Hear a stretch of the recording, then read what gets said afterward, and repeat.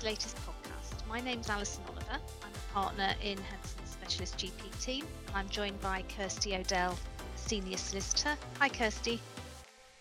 Hi, Alison. So this is one in a series of primary care podcasts that we're producing in 2020. And this short 15-minute podcast will cover what it means to be a partner in a GP practice. So in January last year, 2019, the final report of the GP Partnership Review was published.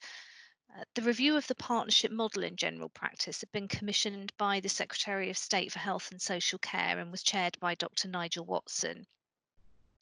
The report notes that the partnership model has underpinned general practice since before the establishment of the NHS, but that the model has become less popular amongst GPs. The report concluded that the partnership model has many strengths that continue to be relevant in the health service of today and into the future. More recently, NHS England has introduced a new to partnership payment scheme to incentivise GPs to take up partnership positions.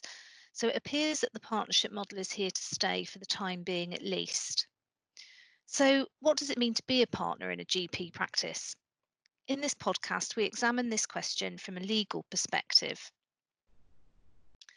We'll answer some key questions to help you understand what it means to be a partner, such as what is a partnership from a legal perspective, what legal rules govern partnerships, what rights and duties do partners have, how can a partnership be ended, and what happens when a partner joins a partnership. So firstly, over to Kirsty, would you like to speak a little bit about what is a partnership? Yes, thanks, Alison. So the legal definition of a partnership is the relationship which exists between persons carrying on a business with a view to profit. So it's a flexible business model without a formal structure. And unlike a company, which has a legal personality of its own, separate from its owners and managers, a partnership consists of its individual partners and is not a legal entity in its own right. So that means that a partnership can't itself enter into contracts or own property. It's the individual partners that do those things. So one of the risks of being a partner is therefore that you're personally liable together with your partners for the partnership debts and obligations. You're also jointly and severally liable for the wrongful acts and omissions of any partner acting in the ordinary course of business of the partnership. So that means that, for example, you could be sued for clinical negligence of one of your partners, although, of course, in practice, all of the partners should be covered by the GP indemnity scheme, and the partnership should take out insurance for any additional risks outside of the scope of that scheme that they may be liable for.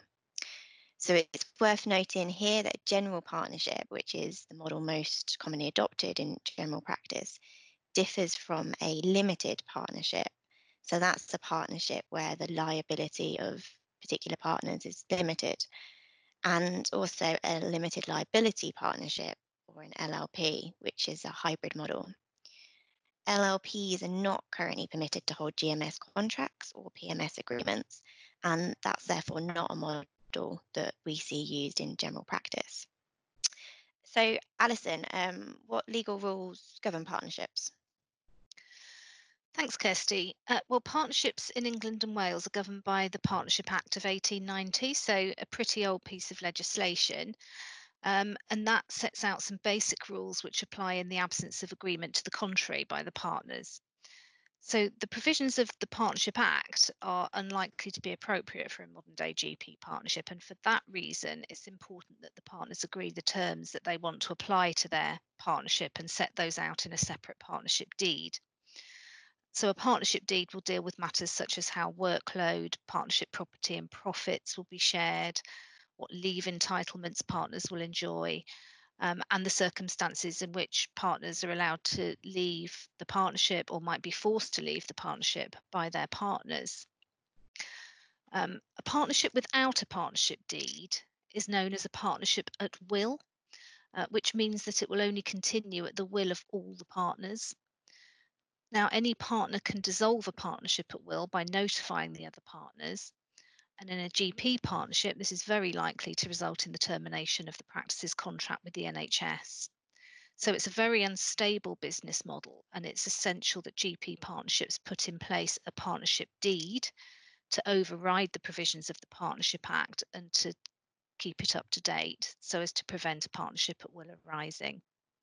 So, if you're invited to join a GP partnership, one of the first things you should do is ask to see a copy of the partnership deed, as this sets out the rules that will govern your rights and obligations and also gives you some assurance that the partnership that you're joining is a stable business structure. So, Kirsty, I think you are now going to talk about the rights and duties of partners. Yes, thanks, Alison. So, as I mentioned earlier, a partnership is the relationship between individuals carrying on business together, and importantly, with a view to making profit. So, a fundamental feature of being a partner is therefore that you share the profits of the partnership. So, in the absence of an agreement to the contrary, partners share profits equally. However, the partners may agree to share the profits differently, and some partners are what is known as fixed share partners, and that's where they receive a fixed prior share of profits, with the other partners sharing the remaining net profits in agreed proportions. So if the partnership suffers losses, these will also be borne by the partners, and that's usually in the same proportions that they share profits. Partners are the owners and managers of the partnership, so they'll usually be expected to contribute capital towards the running of the partnership, and also to participate in decision making. The precise capital obligations and decision making structures are usually set out in the practice's partnership agreement. So partners have a number of implied duties, and probably the most fundamental of those is a duty of good faith to their partners. That's a fiduciary duty, and it's the cornerstone really of partnership law. Trust lies at the heart of the partner relationship.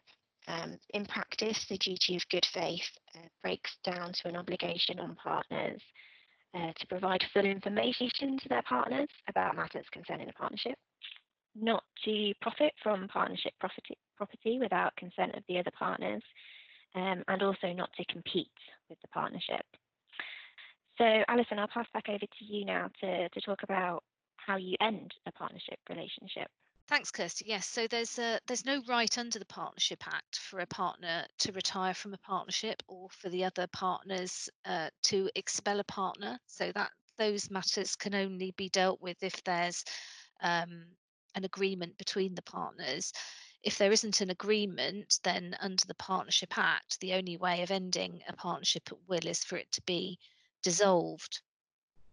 So this is obviously problematic if you had a partner that you needed to take action against because of their behaviour or conduct or performance, or if there was a disgruntled partner who wanted to leave.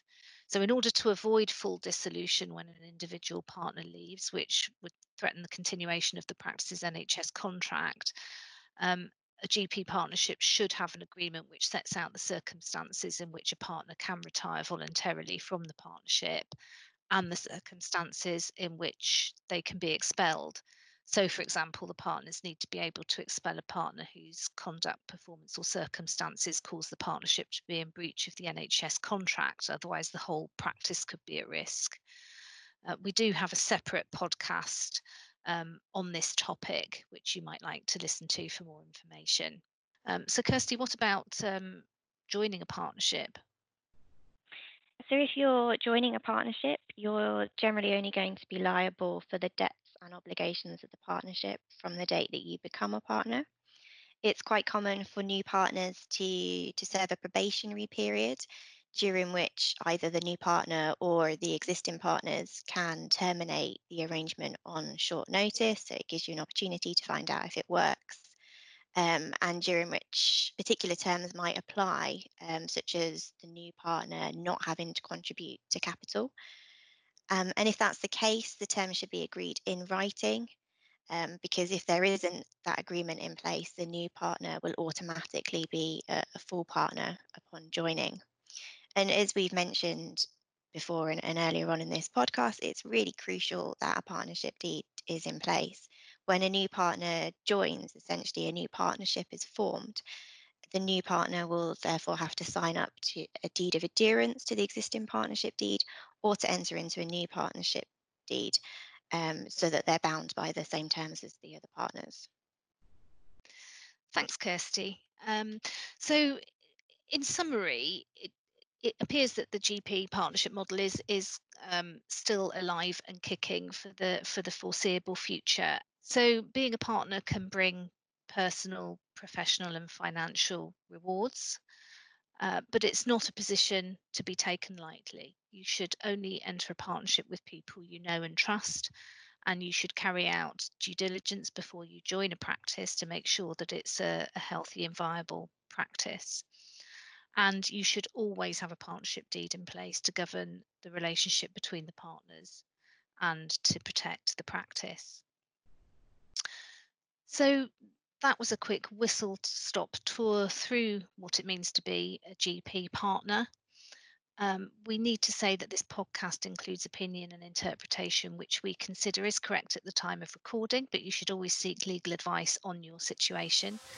If you'd like to know more, you can find our contact details and other podcasts on www.hempsons.co.uk or call me, Alison, on 0191 230 6079 or Kirsty on 020 7484 7647. That just leaves me to say thank you for listening to our podcast. Please contact us if you have any questions.